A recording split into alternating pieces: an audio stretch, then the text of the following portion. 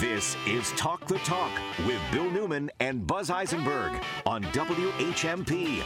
Bill Newman. And I am Buzz Eisenberg. And we will have a bit of a fish wrap for you later on in the show. Today's newspaper is tomorrow's fish wrap. But first, we are going to speak with Nicky Davidoff. He is a Pulitzer Prize-nominated author who has a new book that has received, I think, deserved an enormous acclaim. The title is The Other Side of Prospect. He will be with us in the Valley later on this year. But this book has received so much attention that I think that our listeners want to know about it. So let's start, if we could, please. Nicky, this book is a story. It's really three stories that are combined to tell a story of a city, a person, a miscarriage of justice, and tells us a lot about ourselves and about the world we live in.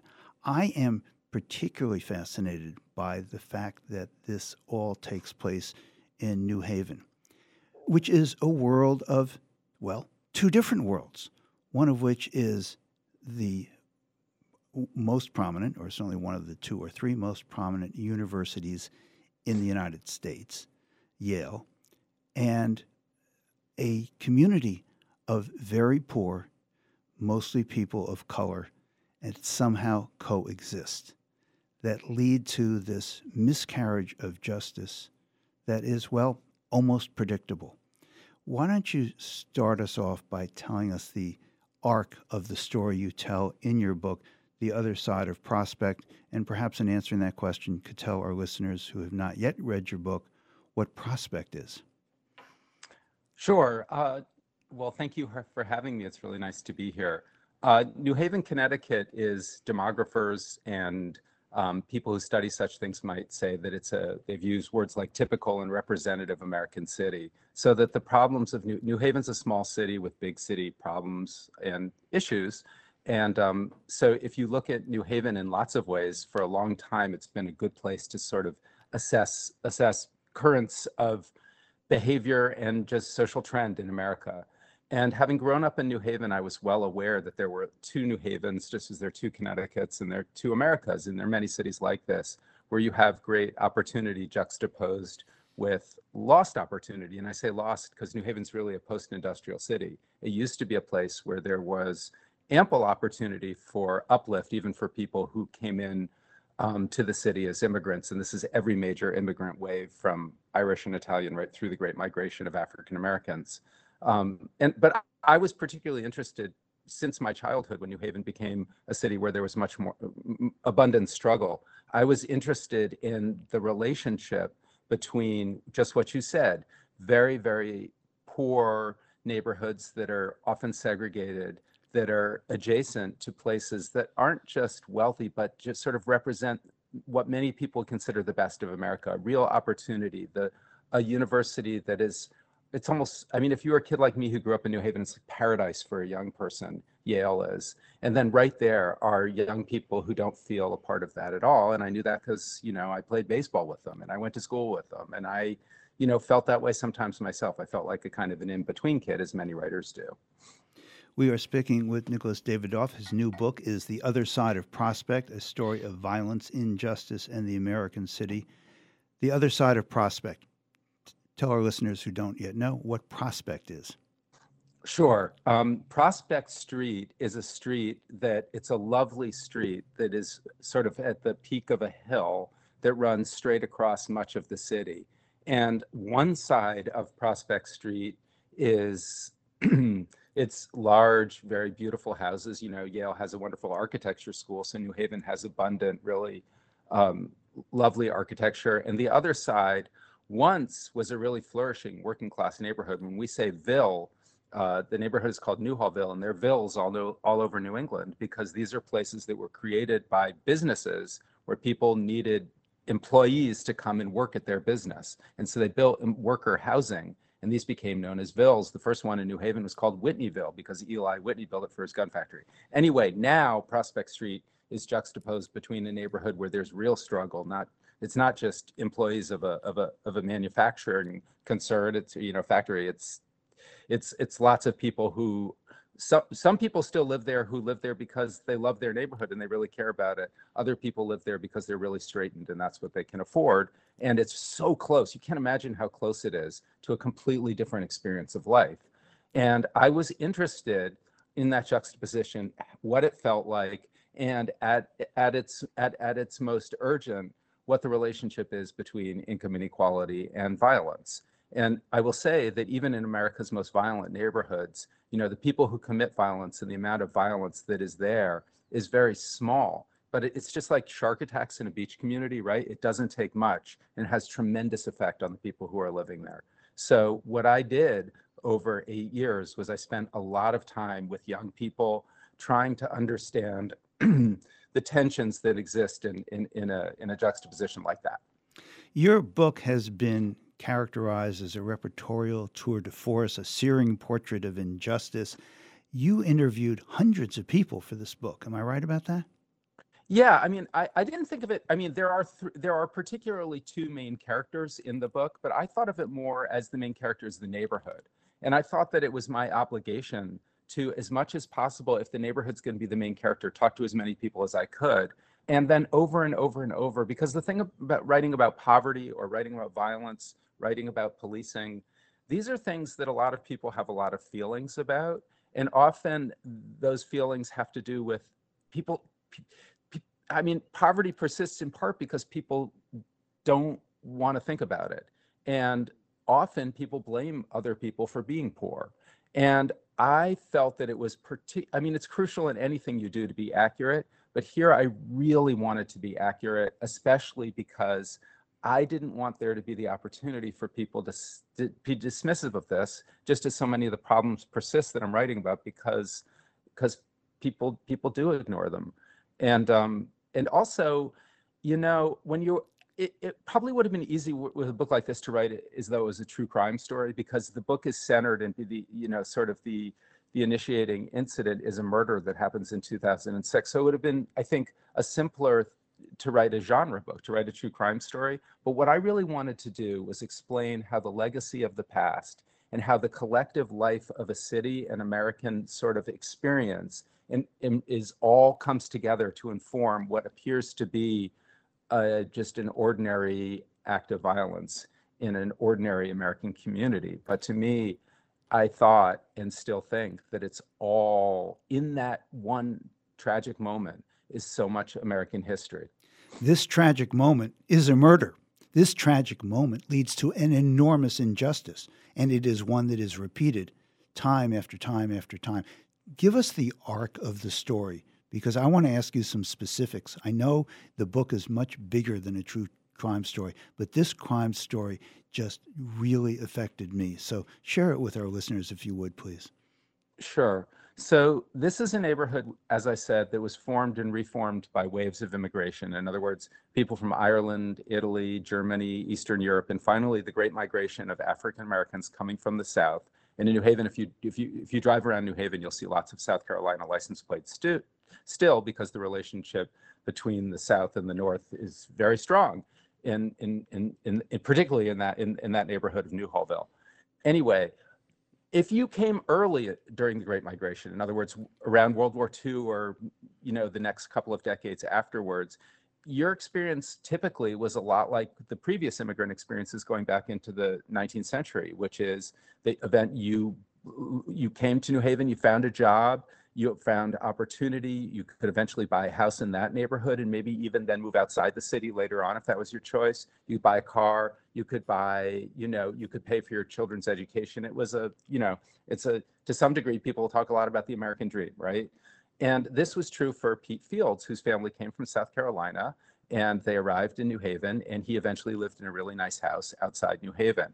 But he loved his old neighborhood where he'd spent, his teenage years in Newhallville, and he came back often to play in a card game and visit his friends at a sort of it's a Southerners club that exists in Newhallville. And one day when he was back in the neighborhood visiting, two kids ran up on the car and they wanted his wallet, and he wouldn't give it to them, and they shot him.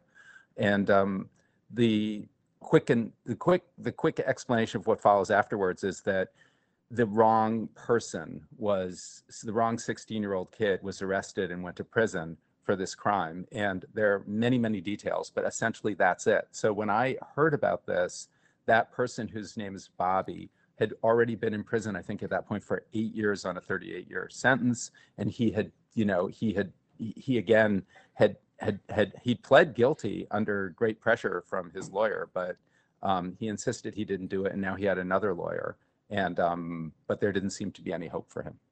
So it's two tragedies. The tragedy of the wrong person being accused, the tragedy of the bad representation, the tragedy of the guilty plea to something someone didn't do, precipitated in significant part by the tragedy of a false confession. He confessed to a crime he didn't commit, something that just really affects me because I had a client who confessed to a crime he didn't commit, much in the same way a very young black person being pressured and pushed and really just cajoled by the police to, if you just say this, we'll let you go. Yeah, exactly. I mean, most people, and me included, would think that you would never confess to something that you did serious that you didn't do, especially the most horrible thing you can do to another person, right? But if you are in circumstances where you're a young person, you've grown up under fairly difficult circumstances, you're in a room with two, and this is, I think, particularly true, and in this way, particularly poignant for me, for someone who has a sense of justice and a real sense of ethic. And if you're a young person, you're in a room with two police officers and you're there hour after hour after hour, and they're insisting that you did something, and they give you a series of options, none of which are good. Like, you'll never see your family again, but if you just tell us you did it, well, you can go. Or if you don't say you did this, you're going to get the death penalty, or you'll be in prison for life. But if you'll just say you did it, you can get probation.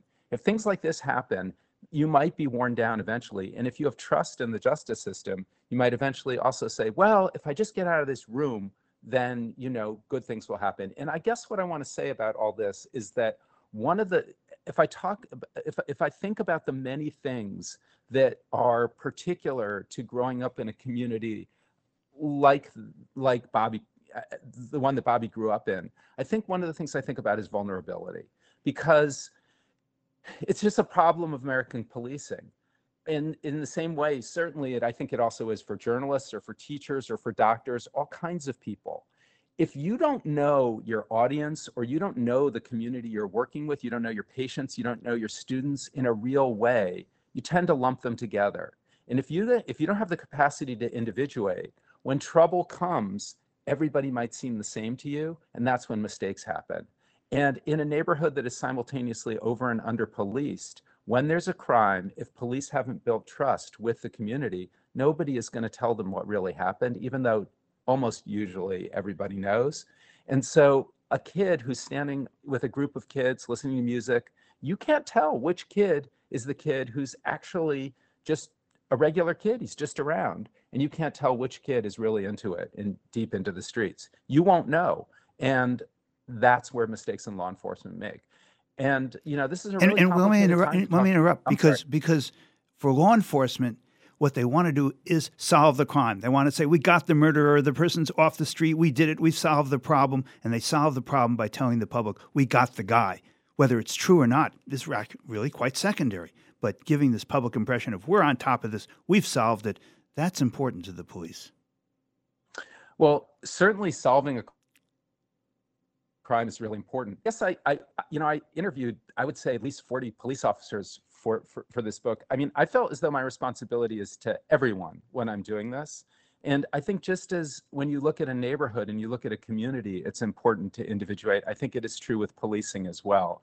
And one of the things that I learned, not just New Haven policing, but just as well as I could making a study of American policing, one of the things that seemed most true and really important is that, and quite a few people in policing told me this, is that it really is hierarchical, like the military.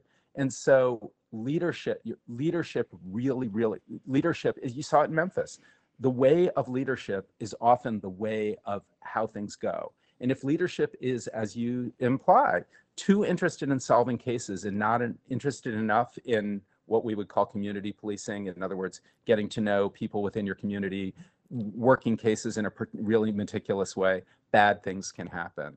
And police officers, I met all kinds of people who are police officers, and in my estimation, most of them went into the work for the right reasons.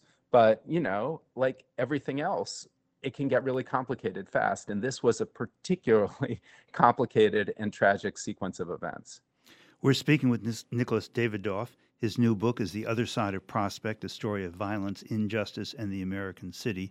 Bobby, the young man who was accused and then pled guilty to a murder that he didn't commit, was sentenced to 38 years, and then another lawyer appears in this story, something we're going to pick up right after this break.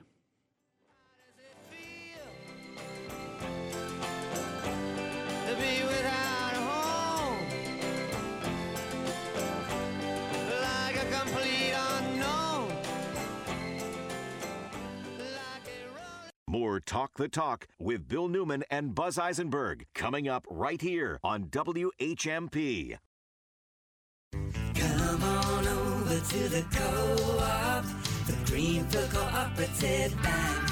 Hi, I'm Jay Sealer, Vice President Commercial Lending at Greenfield Cooperative Bank and its Northampton Co-op Bank Division. Our team of commercial lenders are here to help you and your business grow this year. I'm Maura Guzik, Vice President Commercial Lending. We're a small business administration preferred lender, and all of our lenders at the co-op have individual lending authority, which means fast local decisions so you can get back to business. I'm Adam Baker, Vice President Commercial Lending. Are you ready to chat with one of our experienced local lenders? Visit bestlocalbank.com or meet with us in person at any of our Franklin or Hampshire County locations. Or if it's more convenient, we'll even meet you at your business. So come on over to the co-op and see me, Jay Sealer. Or me, Maura Guzik. Or me, Adam Baker. Greenfield Cooperative Bank is an equal housing lender, member FDIC, member DIF. You can count on your friends at the Co-op. You want the very best opportunities for your child. Given the amount of time children spend in school each day, you want your child to be inspired, to be engaged, to love going to school. At Bement, each student experiences this every day. The Bement School in Deerfield is a close-knit community of students from around the valley and across the globe. Kindergarten through 9th grade, learning from each other in the classroom, rooting for each other on the athletic field, and celebrating each other on the stage. We are local, we are global, and our differences make us stronger. We interact face-to-face, share meals together every day, and open doors for one another. The true essence of your child's time at Bement is preparing for a life of integrity, of significance, of joy. Financial aid and transportation are available to help make a Bement school education possible. I'm Kim Laughlin, Director of Admission. Please contact me or visit our website. Bement will be the best investment you make in your child's future. You're listening to Talk the Talk with Bill Newman and Buzz Eisenberg. And we continue our conversation with Nicholas Davidoff, whose new book is The Other Side of Prospect, a story of violence, injustice, and the American city. So, and we're not giving away the story. The story is actually quite well known in some circles. A story of a false confession, a false conviction, a wrongful conviction. The young man, Bobby, goes to jail, gets a 38-year sentence, but is released after 8 or 9 years in prison.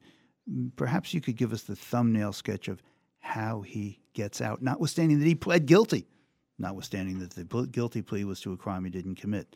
Perhaps you could tell us about that. Well, Bobby had an alleged co-defendant. In other words, there were two teenagers who committed the robbery gone wrong that became a murder. And where Bobby pled, his alleged co-defendant went to trial and was acquitted. And a lawyer in New Haven who learned of this was outraged, and he dedicated many years, his name's Ken Rosenthal, and he dedicated many years to trying, to try to have Bobby's case looked at. And eventually the state does revisit the case. And Bobby, it was an amazing thing. I went with a lawyer on the day that Bobby was told that he was being set free, and it was really something to see. But, many of us know about mass incarceration. Something that's slightly less known is the concept of mass reentry, which means that most people who are in prison eventually will be released. And people know what it takes. I mean, no, people don't know. It takes certain skills to, thrive in a community, to thrive in a school, to thrive in a workplace, and it takes certain skills to thrive in prison. But whatever it takes to thrive in prison, among other things, overcoming boredom and stress, aren't necessarily skills that are useful to you when you come out and you're expected suddenly, you messed up, now fix yourself, go get a job. Suddenly, if you're 16 when you go to prison and now you're 25, be an adult, be a flourishing adult, get a job, and this is difficult, trying life experience. And so one other thing I would quickly say is that people are typically, when you go into prison, if you're 16 years old, you might come out at 25, but your life experience out in the world is still 16. And so much about you will still have the inclinations of a 16-year-old. And this is something that people who study reentry talk about over and over again, how people who are already have the weight of whatever brought them to prison, and then the weight of the experience, and then the weight of coming out back into the world, there's the accumulation of all that weight, which counterbalances against what most people who are in prison, they don't want to go back. It's designed as a place where you don't want to be, right?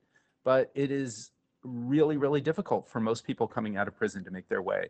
Among other things, you've got a sort of a scarlet P on your forehead. One aspect of your book, The Other Side of Prospect, A Story of Violence, Injustice, and the American City, Nicholas Davidoff, one aspect that I really appreciate is the way you merge and weave the big stories with this story of Bobby. And you have the story of reentry that is really just sad, but also compelling, uplifting. Perhaps you could read a couple paragraphs. I always like to give our listeners a sense of what a book sounds like, at least in part. And I'm looking at the beginning of chapter 17. Perhaps you could read those two short first paragraphs to let our listeners know what the book sounds like. Sure. I mean, much of the book is a narrative with characters, and this is sort of the what you want to hear is the summary of how reentry works, and so I'll read it. In chapter 17, in 1975, the national prison population had been 240,593, but by the time Bobby was sentenced in 2007, he was one among 2,310,300 people living locked up in America. Now, 7 years later, when Bobby's release sent him, joining 650,000 others, out of the block and back into free society, mass incarceration had created an inevitable mass reentry. Reentry was an enormous problem Americans tended to know very little about. It meant the change over time of the formerly incarcerated rejoining the community, a process that left most lost in transition. Within 3 years of their release, 2/3 of former prisoners were rearrested. After 5 years, the number rose to 3/4. For those, like Bobby, who'd spent 9 years in prison, the recidivism rate was 83%. 100 released prisoners returned every month to New Haven, where a judge, grimly assessing the justice system's approach to reentry, said, if we were a corporation, we'd be out of business. Let me ask you this. In terms of all of the things that you reported on and all of the interviews you did and all the research and all this, in this telling of this remarkable tale, this story, this true story, was there something other than or in addition to reentry that most caught your attention, that when you finished this project, well, I suppose you still live with it day to day, but when you finished the reporting and the writing, you said to yourself, boy, I didn't know that, and that has changed me in some way? Oh my goodness. I mean, there were so many things I didn't know. I mean, it was 8 years of 7-day work weeks. I mean, it's immersion, and it's immersion in, I think that the whole project is about not knowing things. It's like a writer who I just have loved since I was a child, when my mother was obsessed with her and used to tell us what she was reading, is Virginia Woolf. And Virginia Woolf often, told herself, if you want to be a writer, you have to immerse yourself in the experiences of other people. It's not about you. And I think that, for me, learning as much as I could about the experiences of so many different elements of a community was itself, a beautiful and moving thing. I would also just say that over and over, it's what I said earlier, the lesson for me was that whatever your business, again, education or radio or journalism or medicine or policing, is that everything's more complicated than you think it is. And the more you embrace complication, the more successful you will be at your work. And I knew that as a writer because, I spent a lot of my life getting ready to write this book. This is my 6th book. And I knew since I was a young person that this was something I'd want to write about, but I also had this feeling that I wasn't experienced enough. And part of being an experienced writer is knowing how to deal better with complication. And I guess for me, that's a big part of it. Everything's more interesting than you think it is. Everything's more complicated. Everything requires patience and listening, lots and lots of listening. The better you listen in all those professions, I think the better it goes for you. We've been speaking with Nicholas Davidoff. His new book is The Other Side of Prospect, a story of violence, injustice, and the American city. He is, as he just mentioned, the author of some 5 other books, including The Catcher Was a Spy and In the Country of a Country. He has been a Pulitzer Prize finalist. He will be with us in the Valley later on this year. You want to read this book, and you want to buy it at your local independent bookstore where it is available. Again, The Other Side of Prospect. Thank you so much for your time today. Thank you for this book. Thanks for the insights, and thank you for brilliant writing. Oh, wow. Well, thank you for saying all that, and thank you for your time. It was really nice to be here. We'll be right back.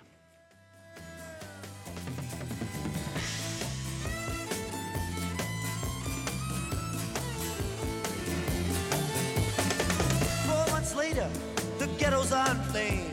Rubens in South America fighting for his name. While Arthur Dexter Bradley's still in the robbery game. You're listening to Talk the Talk with Bill Newman and Buzz Eisenberg. For WHMP News, I'm Jess Tyler.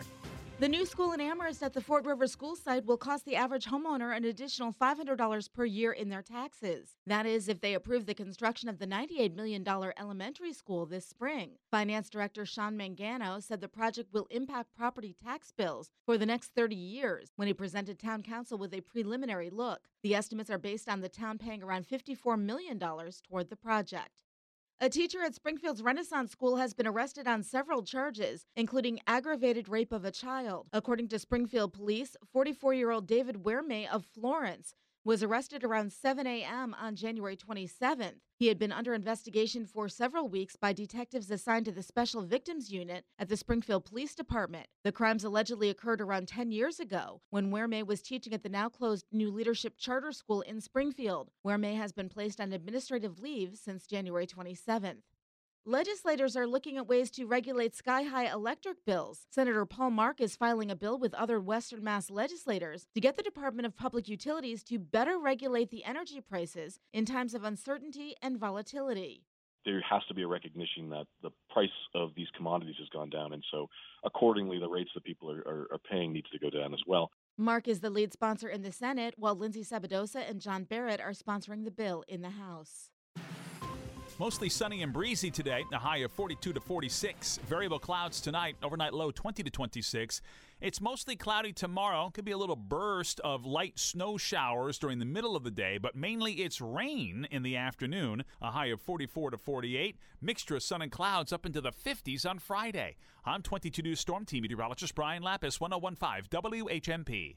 This News Minute is brought to you by our partners at Holyoke Media. Yo soy Johan Rashi Vega con la síntesis informativa de Holyoke Media.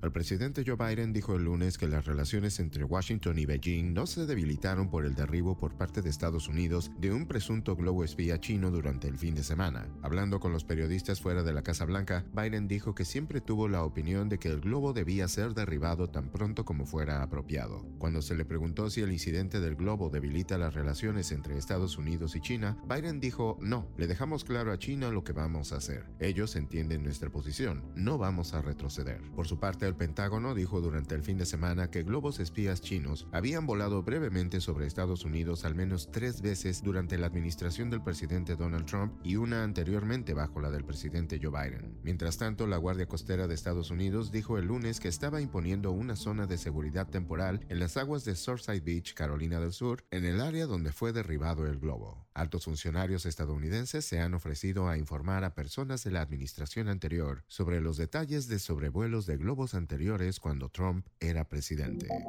En otras informaciones, el presidente republicano de la Cámara de Representantes de Estados Unidos, Kevin McCarthy, pidió al presidente demócrata Joe Biden que acepte compromisos y recortes de gastos, ya que los dos siguen estancados sobre el aumento del límite de deuda de la nación de $31.4 billones.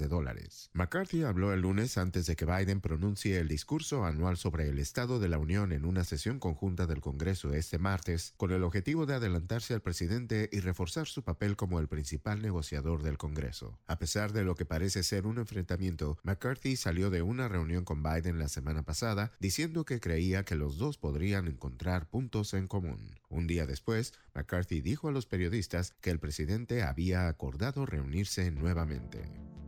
Yo soy Johan Rashi Vega y esta fue la síntesis informativa de Holyoke Media a través de WHMP. This News Minute has been brought to you by our partners at Holyoke Media. You're listening to Talk the Talk with Bill Newman and Buzz Eisenberg. And we welcome back to our studio and to our show Cheryl Studley, who is the artistic director of Serious Play. Serious Play, well, let me back up. The reason Cheryl is here with us today and has with us two very special guests and performers is because there is a performance this weekend, which we want you to know about. So, Cheryl, I will leave to you the pleasure of the introduction of the two very special performers who you have with us and who are part of Serious Play. Let's start with what Serious Play is and what we will have available to see this weekend. Hi. Serious Play is an ensemble based in Northampton, Massachusetts, that really is an ensemble that has at its baseline social change. And I've been in collaboration with Molly Maxner to start the lab program at APE, and this is a program for artists of all disciplines in different phases of their theater making, and it's a collaboration between APE and Serious Play, and this year we're focused on emerging theater makers. So with me today are two of those theater makers from the lab, Isabel Bouchou and Jackson Pells. They are doing and presenting a work-in-progress musical, Plant, and I'm going to let them tell you a little bit about it. We should also note that APE is the performance space on Main Street in Northampton. The initials APE, which stand for something that no one except those who are actually can remember what the acronym is. APE, got it. It just is what it is. Okay, so let's turn to the performers. Sure. So my name is Isabel Bouchou. And I'm Jackson Pells. And together we are creating a absurdist musical comedy, really based off of the premise. It's a exaggerated fact that we as humans share 50% of our gene DNA with plants. And so the logic in the show continues that. I'm sorry, I didn't mean to interrupt, but I do actually. Stop there. We share what percent of our DNA with what? So we currently share, as human beings, we share roughly 50% of our gene DNA still with plants. Specifically, you can think of it as the real fact is trees specifically, meaning that 50% of our genes are still made up of genes that are made from plants. So we share 50% of our DNA can still be found in plant DNA. Yeah, I kind of thought that's what you said. I didn't quite believe it. No, but okay. That's fair. That's when we saw the fact, that's what made us want to start writing this show. But the kind of punchline that the whole show is based off of is that if you share 50% of your DNA with a plant and another person shares 50% of your DNA with a plant, then technically two people could come together and become one plant. And that is the premise of the show. The musical comedy that's coming up at APE, Work in Progress. And we have a quick little blurb, a quick little description of the show, if you wanted to read it, Isabel. Is that cool? Yeah, sure, yeah. Thanks. So the play is a goofy, submersive, and dreamlike, and that is part of the fun. It is a tale of a young boy who has lost contact with his mystic mother and is forced to live underground, abandoning the academic regime of his intellectual father, a man too smart for his own enlightenment. The boy undergoes training and experimentation of his mind, body, and soul in order to try and solve every single problem in the world. Turning us all into trees, something like that. Okay. Yeah. Yes or no? Well, I guess that's kind of the thing that he's trying to figure out. How do you actually get people to go along with an idea that he's not even so sure of himself? He's figuring out at the same time. It's a musical comedy. So, Cheryl, you start to whisper to me, but better if it's into the microphone. It's a musical comedy besides all of that. Okay, so what is it that we'll be seeing? This is a work in progress. So what will we see this weekend at APE? That's right, yes. So we have been in development making this show for over a year now. And basically, we are part of this lab, as Cheryl mentioned, that's this year-long program where we get to meet with a group of 5 people, cohorts, emerging artists, creating our own works. And so this 2 weeks that we're here in Northampton, we are going to be we are currently workshopping and developing new material for this play. And so this Saturday and Sunday we'll be performing basically what we have so far in progress, which is a collection of songs. Buzz. Yeah, who's actually writing the music? Who's doing the notation? Who's writing the lyrics? Yeah, that's both of us. We started out, this whole project started out around a little over a year ago with Isabel and I. We were in a special program in school called Studio for Creative Practice. It was essentially an incentive for artists to begin to understand their own process about how you make your own work. And Isabel and I were both very curious about the relationship specifically between language and music. And so we started to just want to play with these concepts. And originally this first song came out, really just trying to have fun and play with this relationship. And over that time, a story has started to emerge from that song, and together we're both the lyricist and the music writer for the show. Cheryl, there is hope for our future. There is. Theater is alive and well. So tell us, I think from all three of you, how did you come together? How did you find each other? What school are you in? You know, there are about 100 questions here. Answer any one of them. Sure, yeah. So Jackson and I both met at the University of North Carolina School of the Arts, which is where we also met Molly Maxner, who was one of the co-leads of APE. So that is where we met and started working on this play. Started branching out, so to speak. Exactly. Yes, exactly. Yeah. This is where we point out that the puns are free. Okay, so you met at school. I guess we should ask Cheryl, how did you bring these two artists and the other 3 who were part of this ensemble? I think that you're putting together at Serious Play. How did that work? When Molly and I conceived the lab, which is a theater practice, and as many of you know, Serious Play develops work. Often we only have 2 shows a year developing devised work. So as Molly and I got together, she had been teaching at North Carolina School for the Arts. I had been at Holyoke Community College and also doing Serious Play. So developing new work and devising work was what we both were interested in, and passing it on. Myself getting older and Molly in her middle years decided we would like to inspire young theater makers developing their own original work. So Isabel and Jackson, along with Marcia Gomes and Condra Doonan Herman Parks and Marina Zarita, were chosen. 2 of them were from Molly's contacts with teaching at North Carolina School for the Arts, and 2 of them were from Serious Play, Marcia Gomes and Condra Doonan Herman Parks. So we'll be able to see the play. Does it have a name? I should have asked long ago. Yeah, the name is called Plant, the musical. And this is how far along in its progress? We're going to see a work in progress, so it's not the final production, but it is pretty far along, or you wouldn't be presenting it publicly here. And it sounds like it's the tension of a deadline that makes things happen. It's true. Yeah. And I'm wondering what we're going to see, because it really sounds fun and funny. But tell us, for those of us who say work in progress, I'm not sure exactly what that means. What does it mean? Totally. For us right now, it essentially means that we've been researching and putting things together for around a year, and we've just really started to put this research process into an actual script. So what you're going to see is we have developed 3 songs that, through our work in combining melodies and trying to shove as many different themes into one song. Essentially, we're going to be sharing those 3 songs, which really are a accumulation of a bunch of different songs just shoved into one. Those songs are not like 3.5 minutes long. Each of them are like 8+ minutes long. So they're just we're really hoping, honestly, to make one long song as the entire musical. Yeah. Were you music majors? Were you theater majors? What's the origin of your? This is a terrible story. Just talk to me. Yeah. So we're both acting majors and we graduated with drama degrees at UNC School of the Arts. And so we're also both singer-songwriters, and Jackson is a self-taught multi-instrumentalist, and so he's accompanying us on the piano during the show.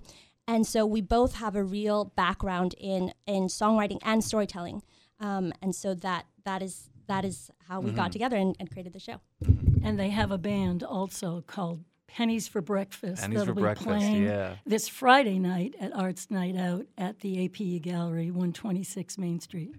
I just have one quick question for Isabel, just to follow up on what you said. It sounds like an opera when you have just the music, one long song that goes the entire length of the production, right? Yeah.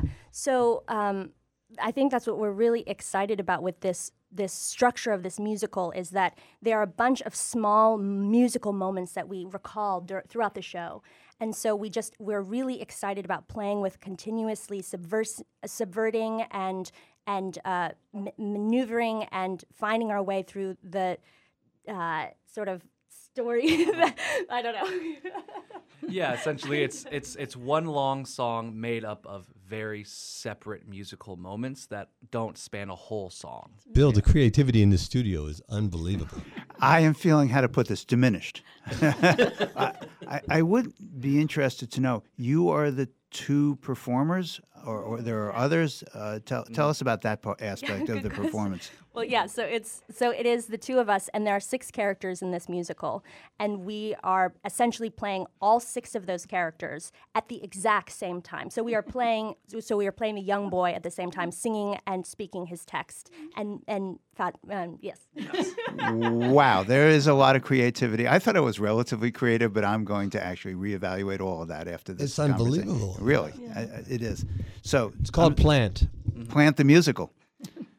Plant the Musical. Let me go back to Cheryl Studley, who is the artistic director of Serious Play. Tell us again where it is and when it is and how we can buy tickets.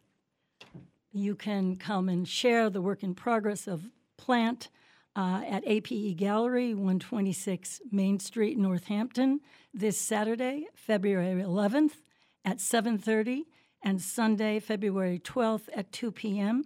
Suggested donation at the door, $10, but no one will be turned away. Which is part of the ethos of Serious Play, which is a community-based, spectacularly wonderful and successful arts organization. It's been here for how long, Cheryl? 28 years. Yeah, well, I heard that part of you.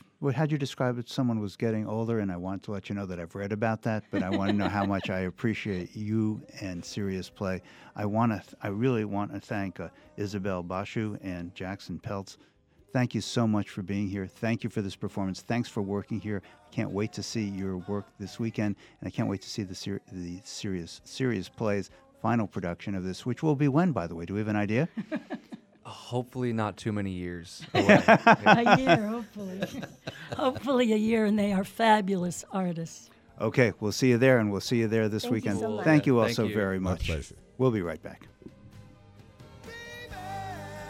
I can pay you to a kiss from a rose on the grave.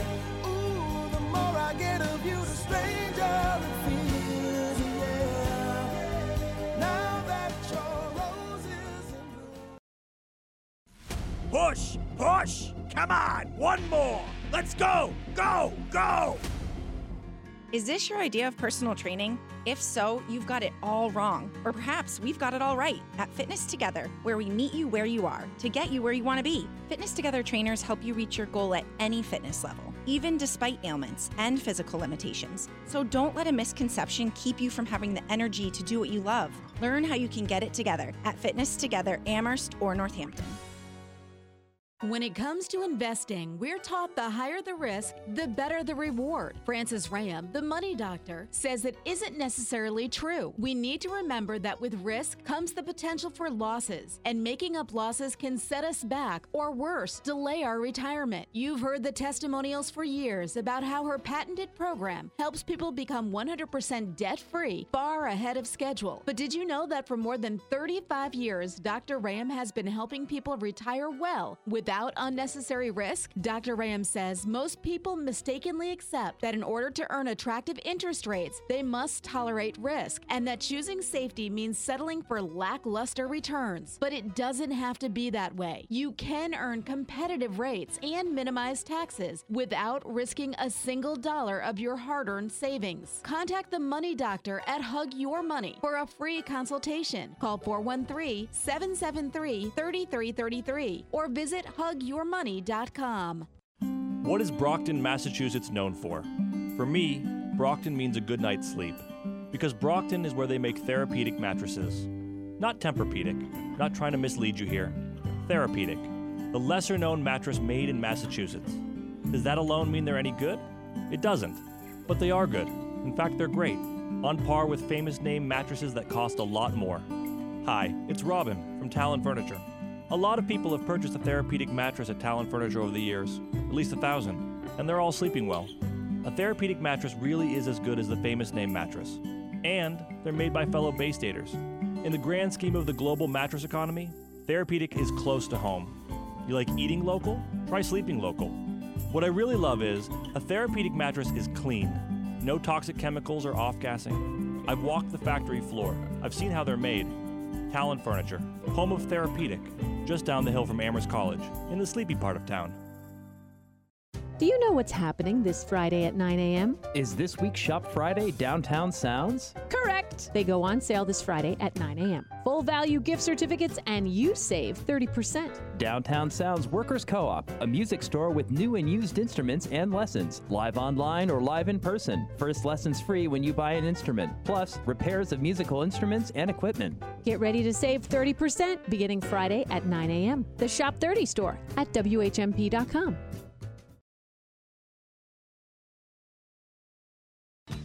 You're listening to Talk the Talk with Bill Newman and Buzz Eisenberg.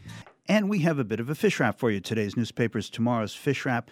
I want to spend some time with Dan and Buzz reflecting on President Biden's State of the Union speech last night before a joint session of Congress. I was very moved by his content and, as always, somewhat disappointed by the oratory skills of the president, because I just don't find him inspiring in the same way that I did, for example, Barack Obama. Still, the content was great, and the way he played the Republicans when he said, oh, there are people here who want to sunset Medicare and Social Security. And they all booed. And he said, well, great, because that's exactly what they've been proposing. They have been actually proposing, let's cut benefits by 22% or give or take.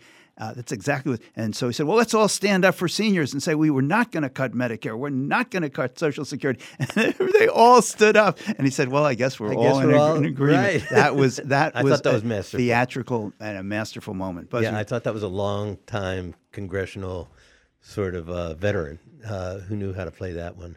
And he also said, by the way, he squeezed in there, just write to me and I'll send you their proposal.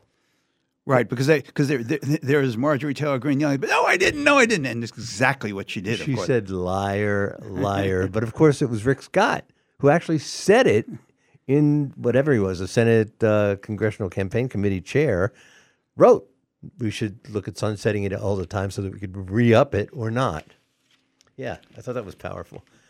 Bill, do you think I don't know. Of course, we're so sort of partisan. It's hard to see to predict how people sort of in the middle, if there are any centrists left, felt. But I kind of like the populist Joe Biden. I kind of like the way that he delivers it like a regular person and without pretension. But his content, I agree with you, was very good. I give him very high marks on what he talked about.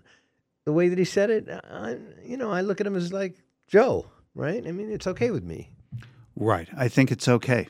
I mean, I just wish it were sort of more energetic. I understand he has this just enormous accomplishment of overcoming stuttering. Still, I just wish we could get that clip where you want to jump up out of your chair and say, yes, I'm with him 100% all the way. I know what you mean. Yes. So let me turn to one other story, if I might. This is front page of the New York Times today, the story of Tyre Nichols. It just gets worse and worse. Here's the first sentence of the story under the headline, Officer Shared Nichols' Picture After Beating. Dateline Memphis. As Tyre Nichols sat propped against a police car, bloody, dazed, and handcuffed after being beaten by a group of Memphis police officers, one of those officers took a picture of him and sent it to at least 5 people, the Memphis Police Department said in a document released by the state on Tuesday. This story is just so sick. It's so appalling. And depraved people wearing badges and carrying guns. But that's the problem in some respect, Buzz. They don't seem to be depraved. They seem to be pretty regular people in a lot of ways. And sort of piecing together the psychology, what allows people, police officers, to do this. I can't wrap my mind around it. It's impossible because you're a person of goodwill who doesn't wish harm on other people. But I saw it. When we've talked about this, I can't help. We're all products of our experience. In my experience teaching police officers at Greenfield Community College, these were people who were looking for a career that would provide them with respect and a decent salary and a pension. And so they go into policing.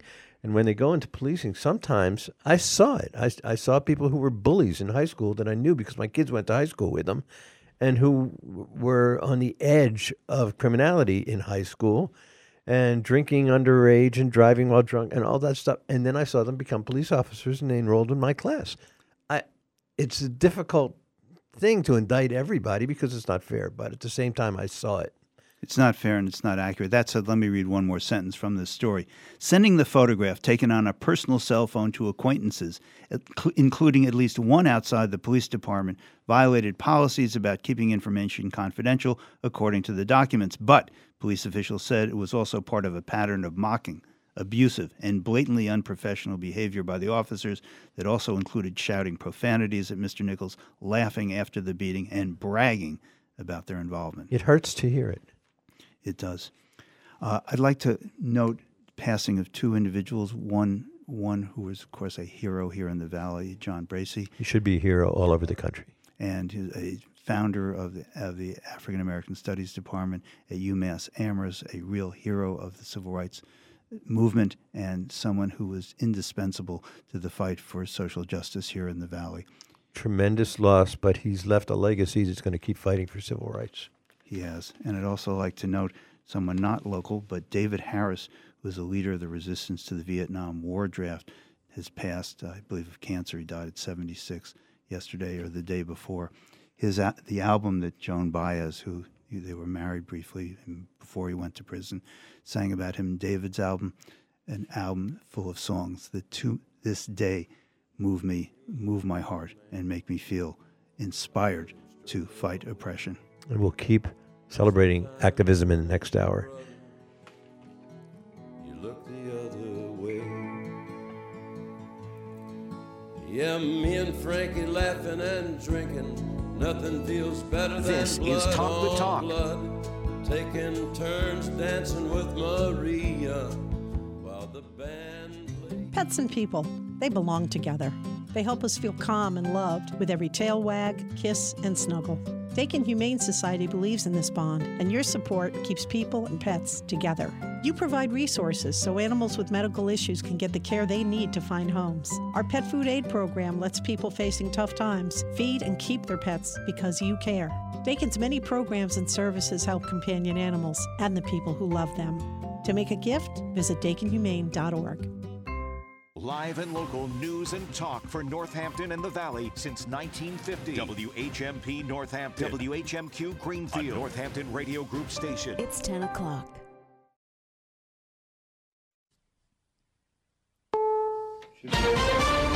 This is CBS News on the Hour, your home for original reporting. I'm Deborah Rodriguez. President Biden hits the road today to begin selling the economic plan he touted in last night's State of the Union. Jobs are coming back. Pride is coming back.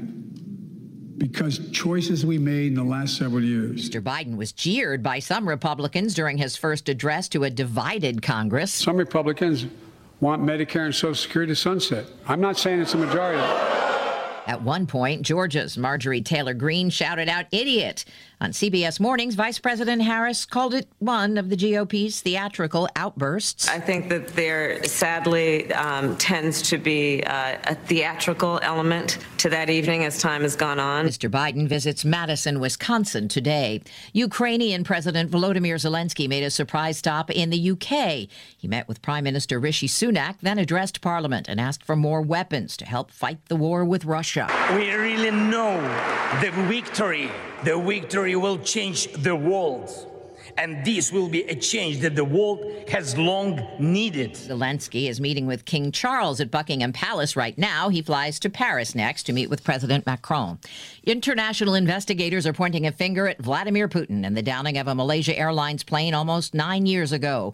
Reporter Lauren Kamato from Amsterdam. Investigators say recorded telephone conversations between Russian officials give strong indications that Mr. Putin decided to provide the missile to Moscow-based separatists in eastern Ukraine. Prosecutors said Wednesday that with no new leads, there will be no more prosecutions. But they say the world now knows what happened to flight MH17. New sign the pandemic's wound down. CBS's Cami McCormick says the Secretary of State has hosted a final virtual gathering of a global action group on COVID. Secretary of State Antony Blinken opened the meeting with the good news. We know the pandemic is not over, but we have reached what the WHO considers a transition point. And he thanked the countries taking part for their hard work during the pandemic. We're building a world better prepared, prevent, detect, and respond to the next pandemic. Blinken has proposed a new Bureau of Global Health Security and Diplomacy at the State Department. Microsoft's unveiled some of the most powerful artificial intelligence ever made public to incorporate into its search engine and browser.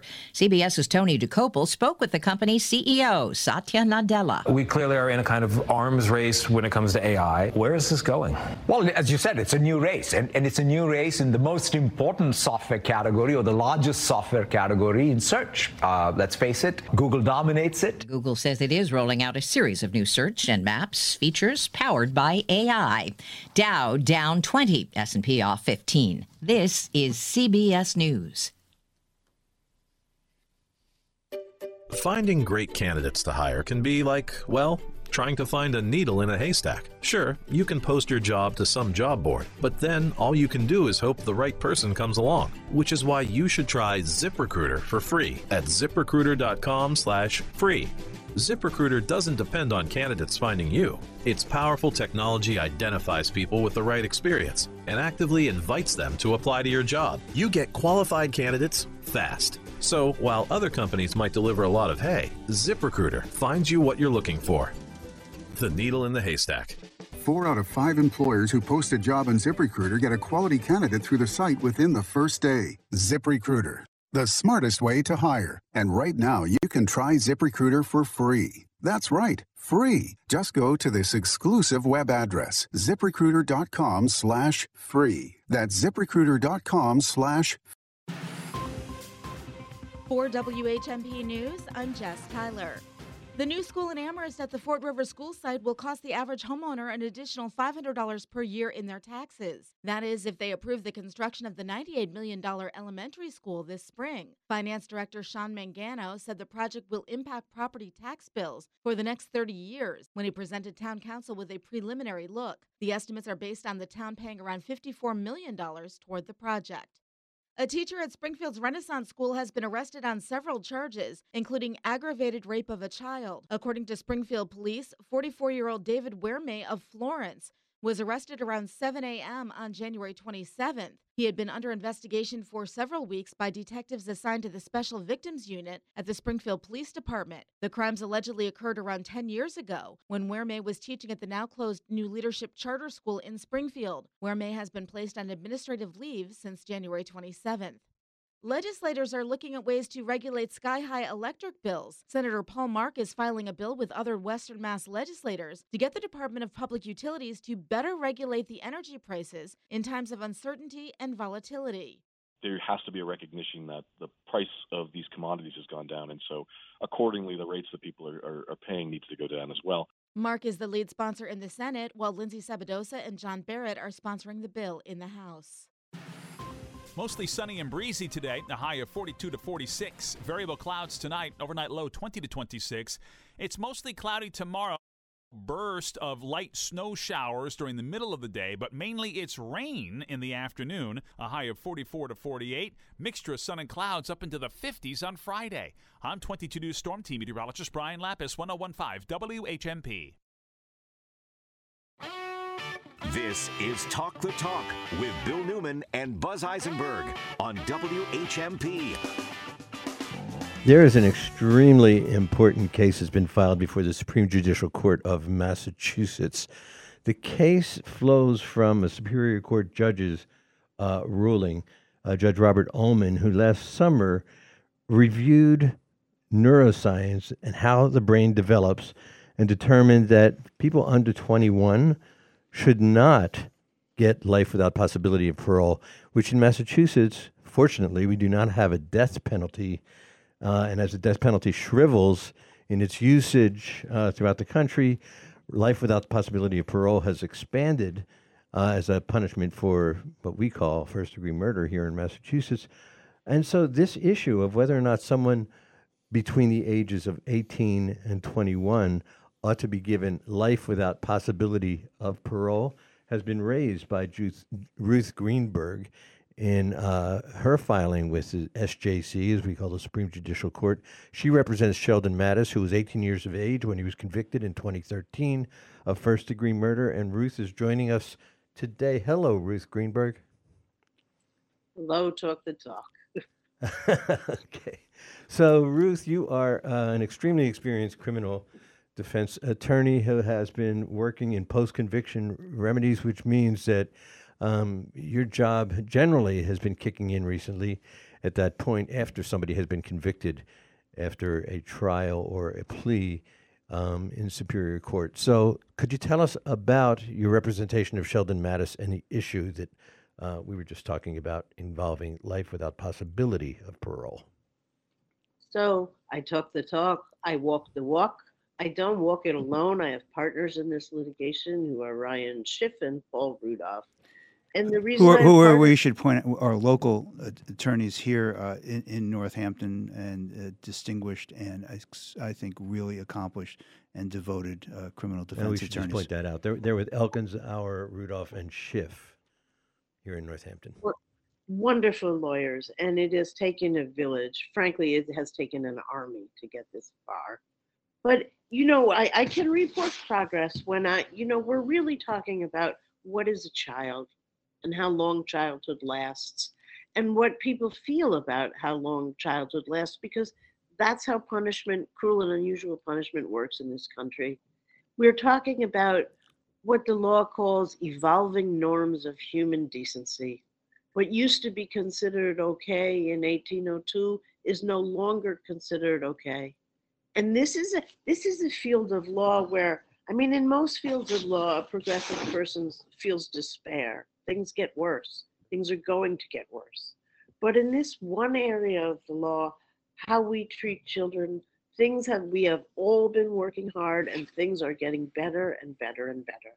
When I began the practice of law, children as young as 14 could be sentenced to death for crimes committed at the age of 14. Children. That's no longer true. Children can't get death. Children can't get, for other than crimes of murder, children can't get life without parole except for murder, anybody under 18. But the question is, as a matter of law, as a matter of public policy, as a matter of constitutional protection, why 18? Yeah, so Ruth Greenberg, I think our listeners may know this. If they don't know this, the United States Supreme Court, in a case called Roper versus Simmons, used thermal imaging of the human brain as it developed up to the age of 23 to showed there were these yellow spots and blue spots indicating which spots are fully developed, and those portions of the brain which are responsible for moral reasoning, it said in Ropers versus Simmons, are not fully developed until, in some people, till the age of 23 or even beyond that. So what they ruled then is what Ruth is talking about, that giving somebody the death sentence, executing somebody for something that they did when their brain wasn't fully developed in terms of its ability to morally reason was unconstitutional. So is this an offshoot of Roper versus Simmons, Ruth Greenberg? Well, boys love those pictures, and courts love those pictures. They love neuroscience. They love to see the outward representation on a graph of what's really an inner and developmental spiritual state. So yes, thermal imaging, yes, functional magnetic resonance imaging, yes, neuroscience shows us more about the inside of a person's brain. But what we're really talking about, as Elena Kagan put it, is what every parent knows. That is, people who are 20, they're not that grown up. They're different. They take chances that older people or really younger people wouldn't take.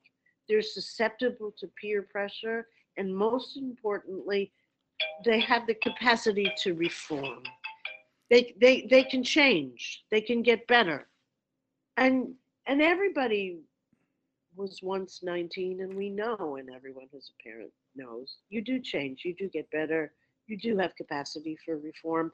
And that's what these cases are based on and what they're growing on. And it's not only the thermal imaging, and it's not only the brain scans, it's the softer sciences, the psychology and the criminology and the evidence about what we call the desistance curve. Stop behaving at age 23, 24, no matter what you do. If you keep them in prison, if you let them go free, people basically stop misbehaving as they get older. They do change. And it's that capacity for change that we are asking the court to look at. It's what the Supreme Court looked at, consistently looked at as time passes, and what we're asking the court to look at now, this week, today, after 13 solid years of solid litigation. And we're hopeful that the court will recognize that there are people who committed crimes at 18, 19, and 20 who have reformed themselves, people who just entered who will be able to reform themselves, and who are if released, would be able really to give back. I mean, there's an enormous cost to the Commonwealth at keeping people in prison who don't need to be in prison. Could you go back and help us understand what the case is precisely at the Massachusetts Supreme Judicial Court, and also explain to us whether the argument is cruel and unusual punishment under the Massachusetts Constitution or whether there's some other basis? So Mr. Mattis is joined by another defendant, a Mr. Robinson, who was 19. He's represented by Rosie Scapicchio, who was very famous and a wonderful lawyer. And we are paired with her by the SJC in arguing this question chiefly under state law. The question is, state law, a state has a constitution, and I don't know how sophisticated we are. A state has its own constitution. It can provide greater protection for a group of people than the federal constitution does. But the federal constitution also protects young people, and we can argue federally that this same group of people is young enough to gain these extra protections. The great thing about being in Massachusetts, though, the federal constitution says a punishment has to be both cruel and unusual in order to be forbidden. But the Massachusetts Constitution, you could be either or. It has to be either cruel or unusual in order to be concluded. So, excuse me, in something like this, it's not unusual, really. There are many states where a person between 18 and 21 can receive a sentence of life without parole, and certainly in the federal courts, all of them.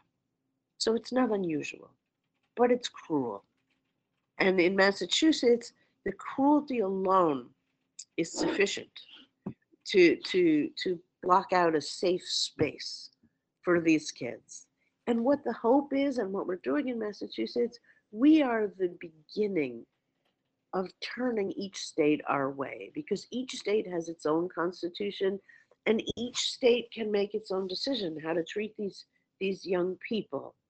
And the hope is, my hope is, our hope is, that as each state becomes more protective, each state will apply its own protections to this group. And then eventually we will reach the federal court with so many states on our side that the other punishment will be not only cruel, but also unusual.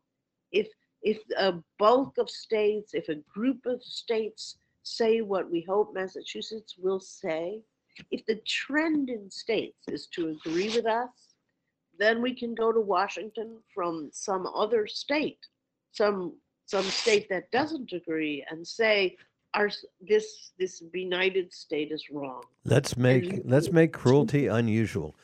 So, Ruth, I have a question.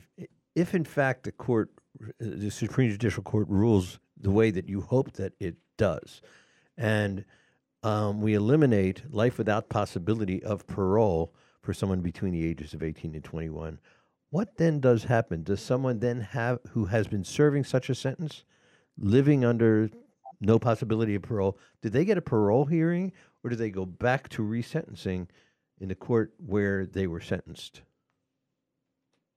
We were very fortunate in this state to get the agreement of some prosecutors, including the prosecutors in Suffolk County, that in fact these children are different. The 18, 19, and 20-year-old young people are different. Suffolk County has said to us, and Berkshire County joined us, and the Northern District joined us also in saying these children are entitled to some constitutional protection. So the question before the court really is, what protection is there? So the district attorneys have, they've met us part way. The district attorneys, some say these children should be resentenced. Every single one of them. We think there are 206, maybe 202, we're not sure. Should each go back before a trial judge and say, sentence me, with the possibility of life without parole still on the table. But that's not what we're arguing. And our argument has precedent to support it. We're saying that everyone who was sentenced with life without parole, we're just going to cut out the sentencing part of that law and just take them back to the next possible sentence, which in most cases would be a sentence of 15 years to life. They would not be resentenced by a judge. We would, as Mr. Schiff said in the argument, we would place the key in the hands of the parole board. And each of the people who would have now reached the parole minimum would go to the parole board and say, make me free. And the parole board would then have the advantage of looking at the past 15 years, or in some cases 25 years of that person's life, and deciding whether or not that person was ready to be released. We've had precedent on this because this is exactly what's happened to the people convicted of murder who were between 14 and 18 since 2013. That case is called Dyachenko, where Massachusetts took its very youngest life without parole prisoners and said for them, certainly, according to the United States Supreme Court, life without parole is impermissible. So let's make all these children parole eligible and give it to the parole board. And the parole board released some, but not all. They used their discretion. They employed their wisdom and their training. They had hearings. There were experts. Each young person got to make his case. Of the people released, pretty much everybody did great. Nobody committed another crime. I think 3 of the large number released were brought back in, but for small things. Everybody did great. So the parole board did great. Everybody that let out deserved to be let out, and enormous savings cost savings, but also moral savings to Massachusetts. They're out, they're working, they're doing great. And that's what we hope will happen. The parole board will look at the 203 and winnow so that the people who should be released will be. So Ruth Greenberg, you've been litigating this issue for some 13 years. There has been an argument at the Supreme Judicial Court. Tell us what happens next and when. Well, Brian and Paul and I wait. That's what happens now. And we encourage everyone who was 18, 19, and 20 to act as if they are parole eligible. This is a period of hope for our group. And each one of them should try to be in programs and take lessons and study hard. And we're encouraging the Department of Corrections to let them have that opportunity to show improvement. And we wait. The Supreme Judicial Court has its own rule that they made up themselves that they'll try and decide a case in 120 days. But they can break that 120 days after the oral argument before the court.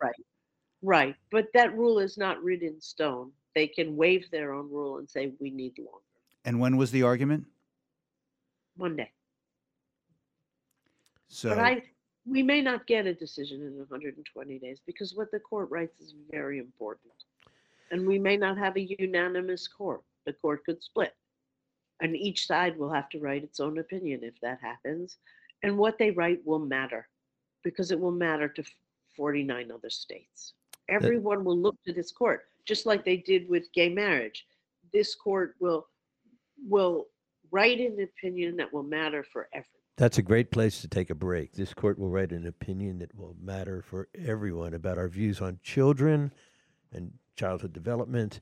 We're going to take a break. We are talking with attorney Ruth Greenberg, who represents Sheldon Mattis before the Supreme Judicial Court on this important issue of life without possibility for parole for our children. We'll be right back after these messages. Stay with us. But I'm gonna break my rusty cage and run. I'm gonna break my rusty cage. Talk the Talk.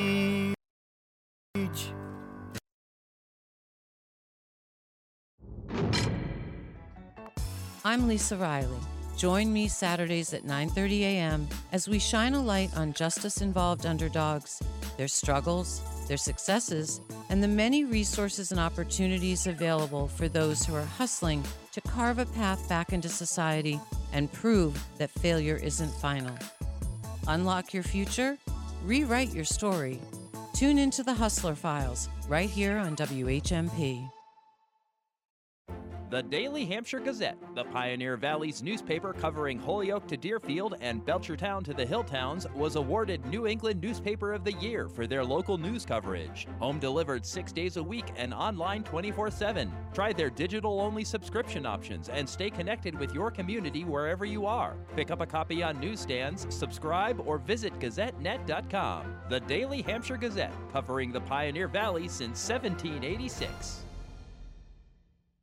Does your partner threaten or isolate you? Do they control where you go, who you talk to, or what choices you make? Are you afraid of what they might do? You have the right to a healthy and safe relationship. If you're experiencing abuse, emotional, verbal, physical, Safe Passage is here for you. It's all free and completely confidential. Call our helpline to explore your options and plan for safety. That's 413-586-5066, Monday through Friday, 9 a.m. to 5 p.m., or visit safepass.org today. Hi, this is Dr. Jenny Garber, former college athlete and now arthroscopic and shoulder surgeon at New England Orthopedic Surgeons. I'm proud to be one of the board-certified team of doctors who's ready to tackle any orthopedic or sports injury, from shoulders and elbows to knees and ankles and everything in between. With convenient locations in Springfield, East Longmeadow, and Northampton, you can trust we'll give you the best bona fide care. So visit anyortho.com to schedule your appointment today, because at New England Orthopedic Surgeons, we help get you back in the game. You're listening to Talk the Talk with Bill Newman and Buzz Eisenberg. And we are back with attorney Ruth Greenberg, who is before the Supreme Judicial Court a case involving the question of whether or not someone between the ages of 18 and 21 should receive a sentence of mandatory life imprisonment without possibility of parole.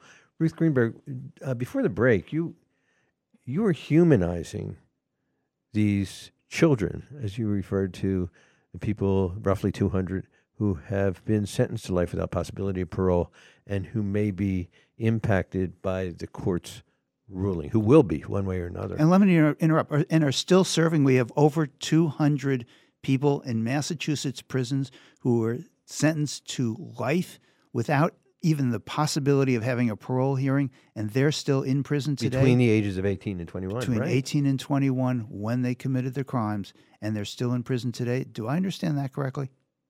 That's right. Massachusetts has a very large population of lifers. Almost 1,000 people are serving life without parole, and about 200 of those were under the age of 21 when the crime was committed. Yeah. And I think it's just so important when an attorney, instead of just, dealing with black letter law, deals with human beings and talks to them. You have gotten to know them. Can you just generalize about what your experience is in talking with these people who are in prison without any hope of ever getting out? What's your experience been? Well, some people come to law because they're interested in politics. That wouldn't have been me. I was an English major, and I come to this practice because I'm interested in people's stories. And homicide is a very strange thing. It's often a crime of passion. It's a crime of fear. Often the day that a homicide is committed, that's the worst. Of course, it's the worst thing in the world that could happen to the person and to the family. I never discount the tragedy of a crime and the ripple effect and for years and for generations about having a person in your family killed, in your community killed. It's devastating. It's devastating also for the family of the person who commits the crime, and it's overwhelming. And that person continues, though, to live and to grow and to mature and to have relationships and to learn and to improve. And I'm spending time with people in their 70s, in their 60s and 70s, some in their 80s, who committed a crime 50 years ago. And they are not the person that they were then. And they've changed. And they've learned. And they're leaders in the community in which they live. Some of them are old enough that they actually lived on furlough, were permitted to in more generous times. They were in and out of prison and working and having families on furloughs before Massachusetts got rid of that practice. And we know they can live safely in society. Some of them were out on a bail or a stay during this time period, and we know they can live in society and can contribute. Some of these people in their 40s or their 50s could take care of their aging parents who are 70 and 80.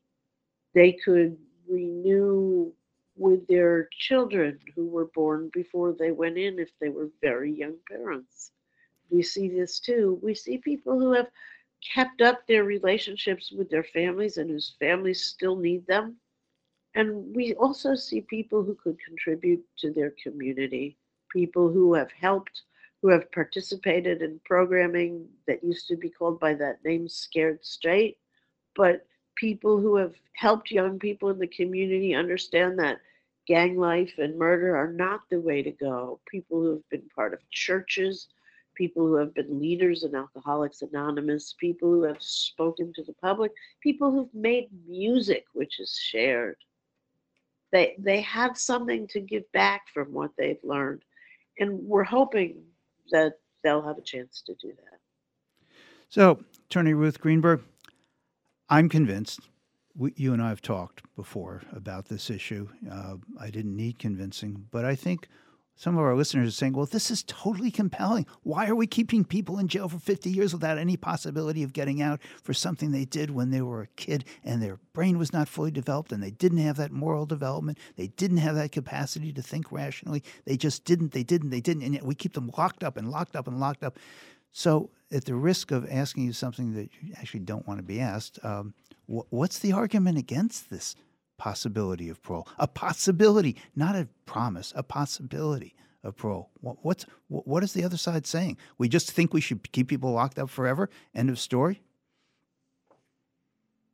One of the purposes of criminal law and criminal punishment is retribution. Some people say, you killed my daughter, you should never see the light of day. And I understand that feeling. I think if it had been a member of my family killed, I would feel that way. And people feel that way. They're not wrong to feel that way, but what's wrong is for the government to act that way, because the government is not a tool by which people can express their private feelings. People feel that way, but the government has to be bigger than every individual wounded person. That's our argument. The government does what's right for the state of Massachusetts.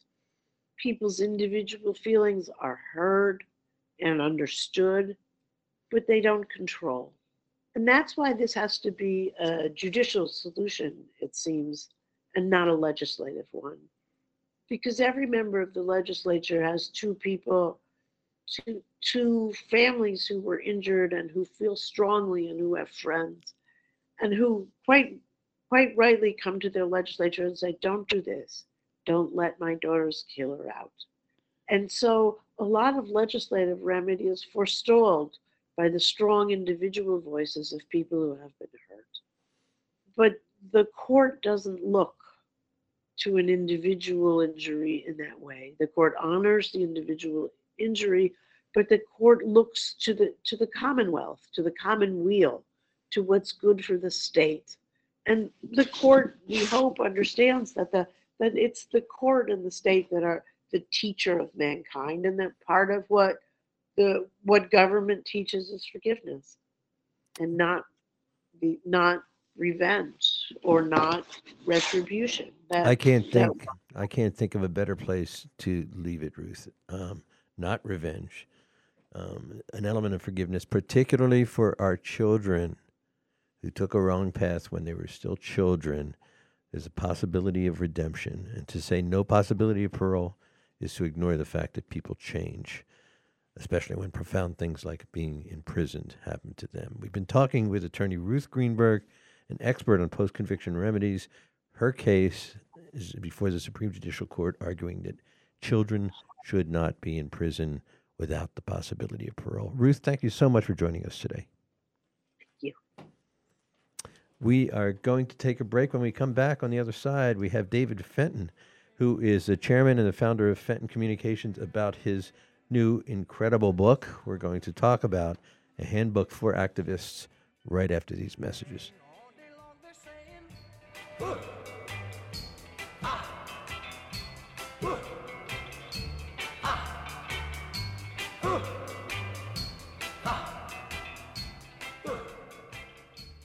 This is Talk the Talk with Bill Newman and Buzz Eisenberg.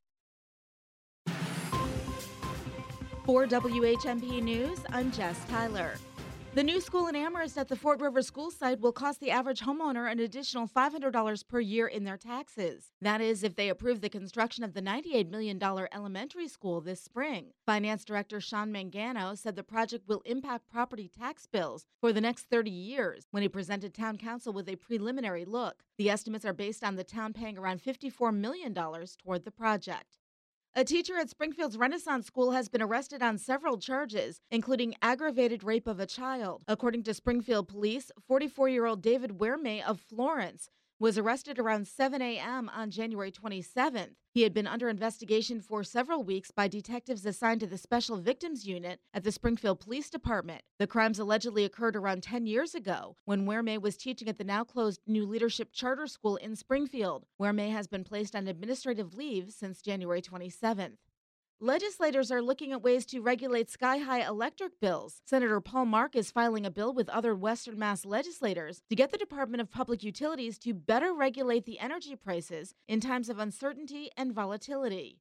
There has to be a recognition that the price of these commodities has gone down, and so accordingly the rates that people are paying needs to go down as well. Mark is the lead sponsor in the Senate, while Lindsay Sabadosa and John Barrett are sponsoring the bill in the House.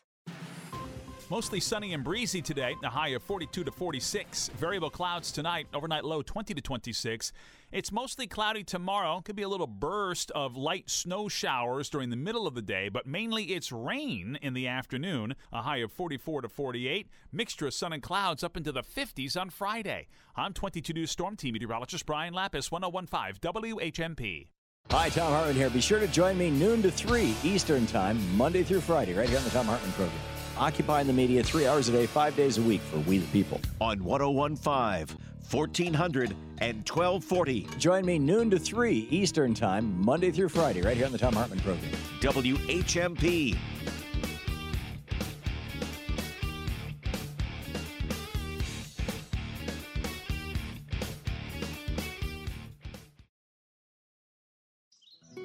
February is National Bird Feeding Month, and Weinzick Nursery on Route 9 in Hadley is your bird feeding headquarters. Weinzick Nursery has a healthy selection of bird seed, feeders, suet, and more.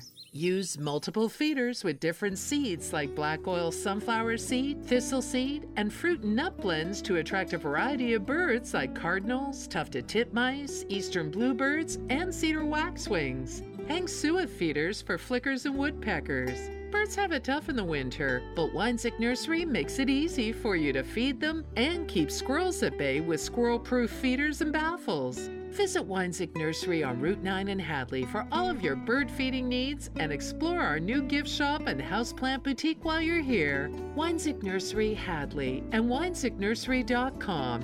Weinzick Nursery on Route 9 in Hadley. We are the growers. Come to the source. Would you like a better world? It's as easy as grabbing a hammer and building a home. Pioneer Valley Habitat for Humanity builds strength, stability, and self-reliance through affordable home ownership in Hampshire and Franklin County. It's not a handout, it's a hand up. Habitat homes are built with donations of material, land, and services. Future homeowners and volunteers create a partnership with Habitat for Humanity to build a home, strengthen our neighborhoods, and create a legacy for our community. Help transform the world. Volunteer and support Pioneer Valley Habitat for Humanity. pvhabitat.org. You're listening to Talk the Talk with Bill Newman and Buzz Eisenberg. And welcome back. I am Buzz Eisenberg. And I'm Bill Newman. And we are here. I'm very excited about this author's latest work. We are talking with David Fenton, who is the founder of Fenton Communications. Fenton Communications was created by David to promote issue-oriented publicity, public relations. David was once called the Robin Hood of PR by the National Journal of Public Relations, and he was called one of the 100 most influential public relations people by PR Week. He has just written yet another book, The Activist's Media Handbook, Lessons from 50 Years as a Progressive Agitator. And David is on the phone with us, I think from California. Is that right, David? The People's Republic of Berkeley. Oh, there you go. Very good. Well, do you have your passport that allows you to talk to us here in Northampton, Massachusetts? Yeah, I go back and forth to the East Coast a lot, so I guess I have a passport. Okay.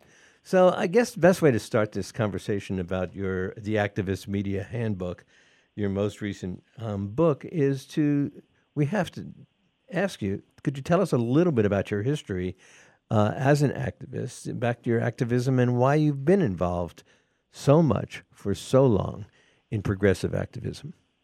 Sure. Well, I'm a child and casualty of the late 1960s. Timothy Leary famously said, turn on, tune in, drop out, and I followed him faithfully and did all three. And I also came under the influence of some amazing activists at that time, including someone from your community, Alan Young, who I met when I dropped out of high school to become a photographer at an outfit called Liberation News Service. And Liberation News Service, LNS, served all the hippie, anti-war, countercultural underground newspapers of the time, and there were many. And Alan had left the Washington Post as a reporter in protest of their horrible coverage of the Vietnam War. And he became one of my early mentors, as did this very brilliant, hysterically funny activist you may have heard of called Abby Hoffman. And, you know, when I give talks, I ask young people if they've heard of Abby Hoffman, and most of them haven't until I say, oh, did you watch the Netflix film, The Trial of the Chicago Seven? And then a lot of people say yes. I'm like, Sacha Baron Cohen, that was Abby. So photographing people like Abby and members of the Black Panther Party and SDS and the anti-war protesters, you know, I got quite an education in activism and a different view of the world than, you know, the conforming one. And then, of course, at that time, I also got to photograph a lot of great rock and roll musicians, and that affected me too. So that's my origin story. I dropped out of high school. My poor mother was very upset. And I dropped into this alternative media and activism world of the 60s and permanently damaged, and been doing it ever since. How did you get access to the political activists?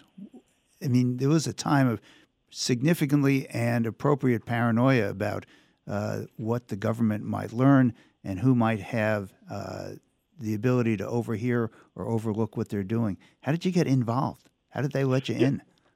Well, I was part of a group in high school that started a citywide underground anti-war countercultural high school newspaper. And so that gave me access to people in left and activist circles in New York in the late 60s. And gave you some street cred. That's right. And my photographs started getting published in a bunch of radical newspapers, and then in mainstream publications. And you know, when my mother finally was okay was when she could show her friends that the New York Times was printing my photographs with my name on it, and then she was okay. And then dropping out was okay? You were redeemed with Mom when the Times... Well, she sent me... matchbooks that said I could get a high school equivalency diploma and did a good job until I was about 25. And I'm like, Mom, I have a good job. But, you know, it was tough on her. You know, I was supposed to go to Harvard or something, but this path was a lot more fun. You know, I'm very interested in how you came to, and I think you've just started to describe how you came to marry your interest in progressive activism with communications. That is, the need for the public to understand why what progressives say is good for the public. There's an expression when the previous president, the one that we have right now, was elected, and I was asking, why is it that chickens vote for Colonel Sanders? But progressive communications is to get the word out of why what we say is good for people and to try to make them understand it. How did you marry those two fields? Well, again, I started out as a photographer, but I watched Abby, and you know, in my book I call him my professor. You know, Abby was one of the first to see what television was going to do to American politics, and he had this uncanny ability to get the media to pay attention to what he had to say. You know, he started this little group, they called it the Youth International Party, the so-called Yippies. And, you know, the New York Times and the CBS Evening News with Walter Cronkite would report, you know, today the Youth International Party announced, and I'd be like, what? That's just Abby and three of his friends. How did you do that? And he kept, you know, getting attention and using the attention and the celebrity to communicate progressive values and, you know, being active in the civil rights and anti-war movement. So, you know, I started watching that very, very closely. And then I'm from New York, but I moved to Ann Arbor to live in a hippie commune of stoned, crazy activists. in the early 1970s. And we started a third political party called the Human Rights Party. And I started doing the radio ads and writing speeches for the candidates and putting out the press releases. I had never done anything like that before. But, it was very successful. We won control of the Ann Arbor city government. And, of course, our first act was to make the sale and possession of marijuana a $5 parking ticket. Of course it was. I remember that well. And we wanted to do that intrinsically, but we also wanted to pay back the marijuana dealers who had financed the campaign. And we were kind of crazy back then. I was running a hippie underground newspaper in Ann Arbor called the Ann Arbor Sun, and we decided we needed a circulation boosting contest. So we're sitting around stoned one night saying, well, what could we give away as a grand prize in this contest to get attention? And we decided to give away a pound of Colombian marijuana, which we actually gave away in 1973 and 4. And the winner turned out to be a young woman living in the dormitory of freshmen at the University of Michigan who had never gotten high in her life. So she got quite a surprise that day. I hope you gave her potato chips, too. We're talking with David Fenton. And when we come back, we're going to take a break. And when we come back, we're going to talk about his newest book, The Activist Media Handbook. He's going to walk us through it. These are lessons from 50 years as a progressive agitator by the extraordinary activist and author David Fenton. We'll be right back after these messages.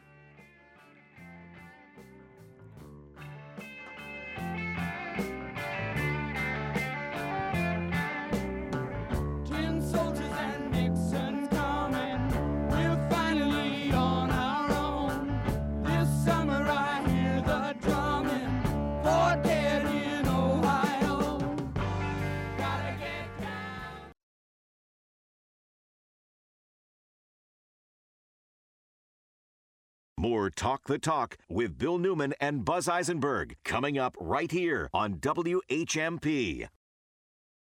Do you know what's happening this Friday at 9 a.m.? Is this week's Shop Friday Downtown Sounds? Correct! They go on sale this Friday at 9 a.m. Full value gift certificates and you save 30%. Downtown Sounds Workers Co-op, a music store with new and used instruments and lessons. Live online or live in person. First lessons free when you buy an instrument. Plus, repairs of musical instruments and equipment. Get ready to save 30% beginning Friday at 9 a.m. The Shop 30 store at WHMP.com.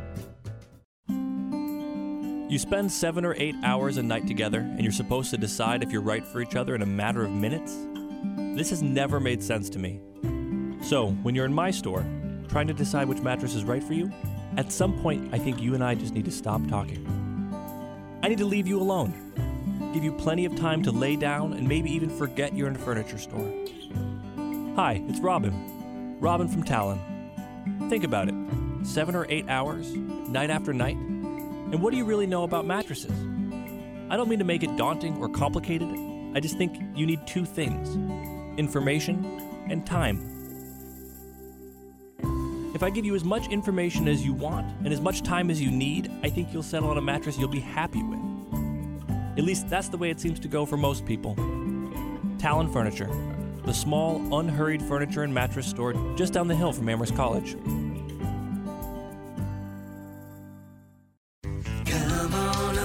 To the co-op, the Greenfield Cooperative Bank. Hi, I'm Jay Sealer, Vice President Commercial Lending at Greenfield Cooperative Bank and its Northampton Co-op Bank Division. Our team of commercial lenders are here to help you and your business grow this year. I'm Maura Guzik, Vice President Commercial Lending. We're a small business administration preferred lender, and all of our lenders at the co-op have individual lending authority, which means fast local decisions so you can get back to business. I'm Adam Baker, Vice President Commercial Lending. Are you ready to chat with one of our experienced local lenders? Visit bestlocalbank.com or meet with us in person at any of our Franklin or Hampshire County locations. Or if it's more convenient, we'll even meet you at your business. So come on over to the co-op and see me, Jay Sealer. Or me, Maura Guzik. Or me, Adam Baker. Greenfield Cooperative Bank is an equal housing lender, member FDIC, member DIF. You can count on your friends at the co-op. Have you heard of the Living Building Challenge? The Hitchcock Center for the Environment in Amherst invites you to explore a revolutionary new kind of building. Generating its own electricity and using only water collected on site from rain, the Hitchcock Center is our region's first public environmental education center, demonstrating the highest standard of sustainable design. Come visit us. The Hitchcock Center, 845 West Street in Amherst. For more information, visit hitchcockcenter.org. You're listening to Talk the Talk with Bill Newman and Buzz Eisenberg. And we are back with David Fenton, whose sort of reminiscences have resonated for Bill and Buzz. Dan, you're just too young, Dan Torres. I know. He knows. I realize that. So this book, I've loved paging through the Activist Media Handbook, Lessons from 50 Years as a Progressive Agitator, David Fenton. So tell us about why you wrote this book and who was your audience for this book. Sure. Well, yeah, you can page through it because it's filled with lots of photographs, and it's a very visual book. It also includes, a bunch of the iconic issue political ads that we've done over the years. So the purpose of writing the book was really because I wanted to pass down to the next generation of activists what we've learned about the brain and public opinion and how to change it, and about messaging and communications and symbolism. And these are important lessons, and I'm afraid that while in the 60s and early 70s, progressives were really good at communications and symbolism and language and being in touch with mass audiences and even mass culture, we're not so good at it today.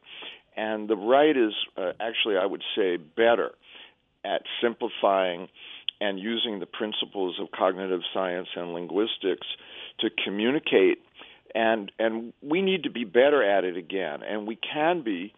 If we don't communicate well, we can't assemble majorities, get political power, and save the world, basically, and help the vulnerable and the oppressed. So, I tried to lay out basic principles of how you communicate and tell stories about how it applied.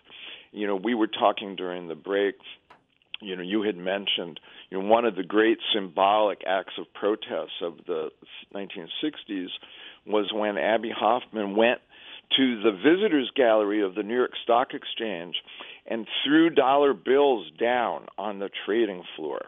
And lo and behold, all trading stopped as the traders on the floor went grabbing for the dollar bills. There was pandemonium. And Abbie exposed what that trading floor was really all about. It was hysterical. And now when you go there, there's a glass wall on the visitors gallery, so you can't do it again. For years I kept trying to get someone to go to the visitor gallery at the House of Representatives and throw, by then, $5 or $10 bills down on the House floor. I figured the same thing would happen again, and you could make a bit of a symbolic statement about money and politics, but I could never get anybody to do it. Maybe it's still a good idea. Maybe it's still a good idea, but speaking of the House of Representatives, that chamber last night was used as the forum for the State of the Union address by President Biden, who is in no way an activist in the way that we're talking about activism. But at the same time, I'm wondering, somebody who's into communication, somebody who's a progressive and wants to get messaging out, when you watched, if you watched, what did you see from a communications expert perspective in the way that the president presented both what he's done and what he intends to do?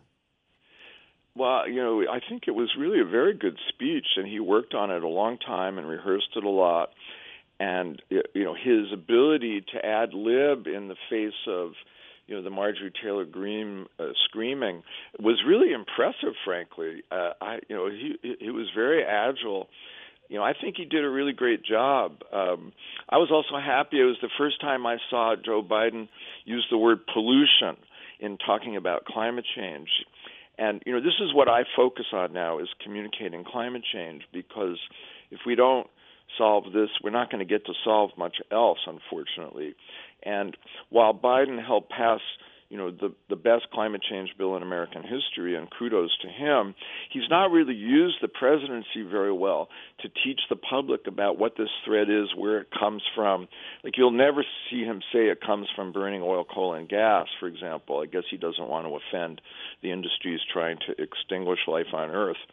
But I thought he did a great job, actually, very good job, and that's clearly the public reaction also. Can I ask a question about the presentation itself?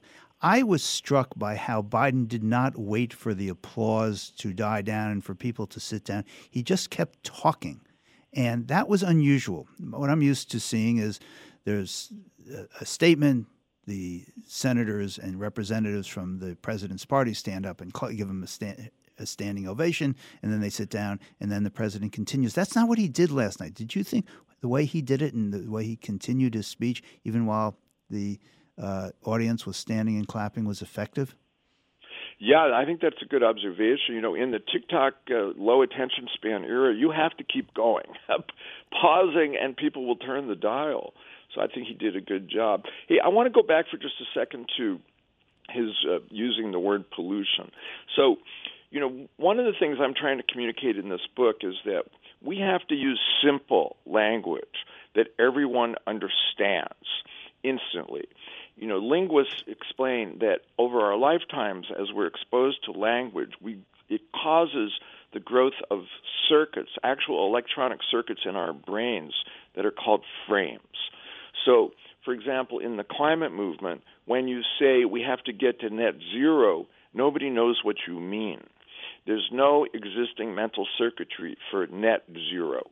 When you say, as he did last night, we have to do something about pollution, everybody instantly, their brains light up. They know what pollution is, and nobody, by the way, thinks pollution is a good idea.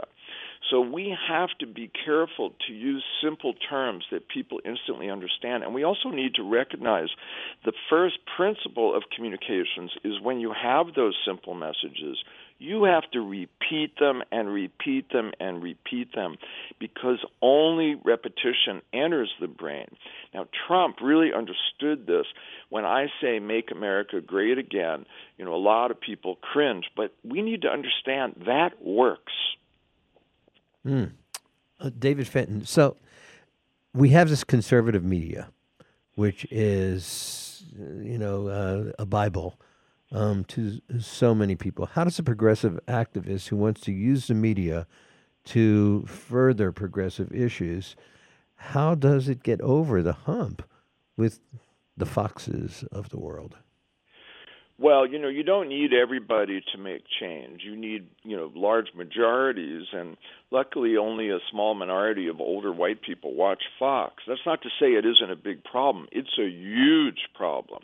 The intentional, knowing, purposeful spreading of lies and deceit for money and power for Rupert Murdoch. It's disgusting.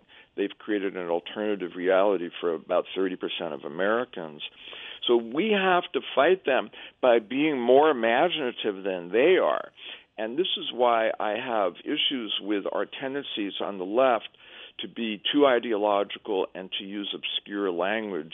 I'm sorry, if you want to use terms like cisnormative, you should do that in your own small group, but don't mistake that for effective public communications. Nobody knows what you mean. Bill, can you hand me the dictionary, please? I have to figure out what that means.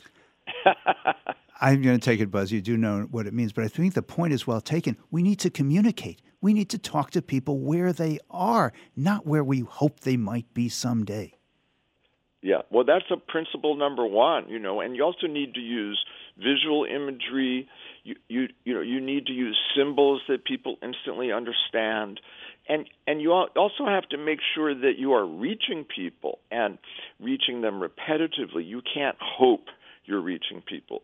There is marketing and cognitive science. There are ways using social media targeting that you can be sure you reach people and reach them repetitively.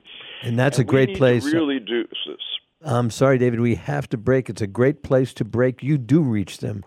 In the Activist Media Handbook, Lessons from 50 Years as a Progressive Agitator, we are all indebted to your activism over decades and decades to make us all better. Thank you so much, David Fenton. Great pleasure. Our pleasure. And we'll join you tomorrow, Thursday. on Talk to Talk. Shall rest on us all.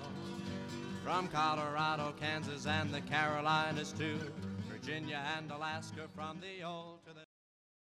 I grew up in a normal home in a normal town. All of a sudden, everything got crazy. I didn't talk to anybody about the way I was feeling. I was scared and I was alone. I started drinking. I just didn't want to deal with what was happening in my life. I knew about AA, but thought I was too young. I found out I was wrong. If you have a problem with your drinking, why don't you give AA a call? Alcoholics Anonymous. It works. Look us up. Online and in-person meetings. For more, call 413-532-2111 talk for Northampton and the or visit Valley since 1950. WHMP Northampton. WHMQ Greenfield. Northampton Radio Group Station. It's 11 o'clock.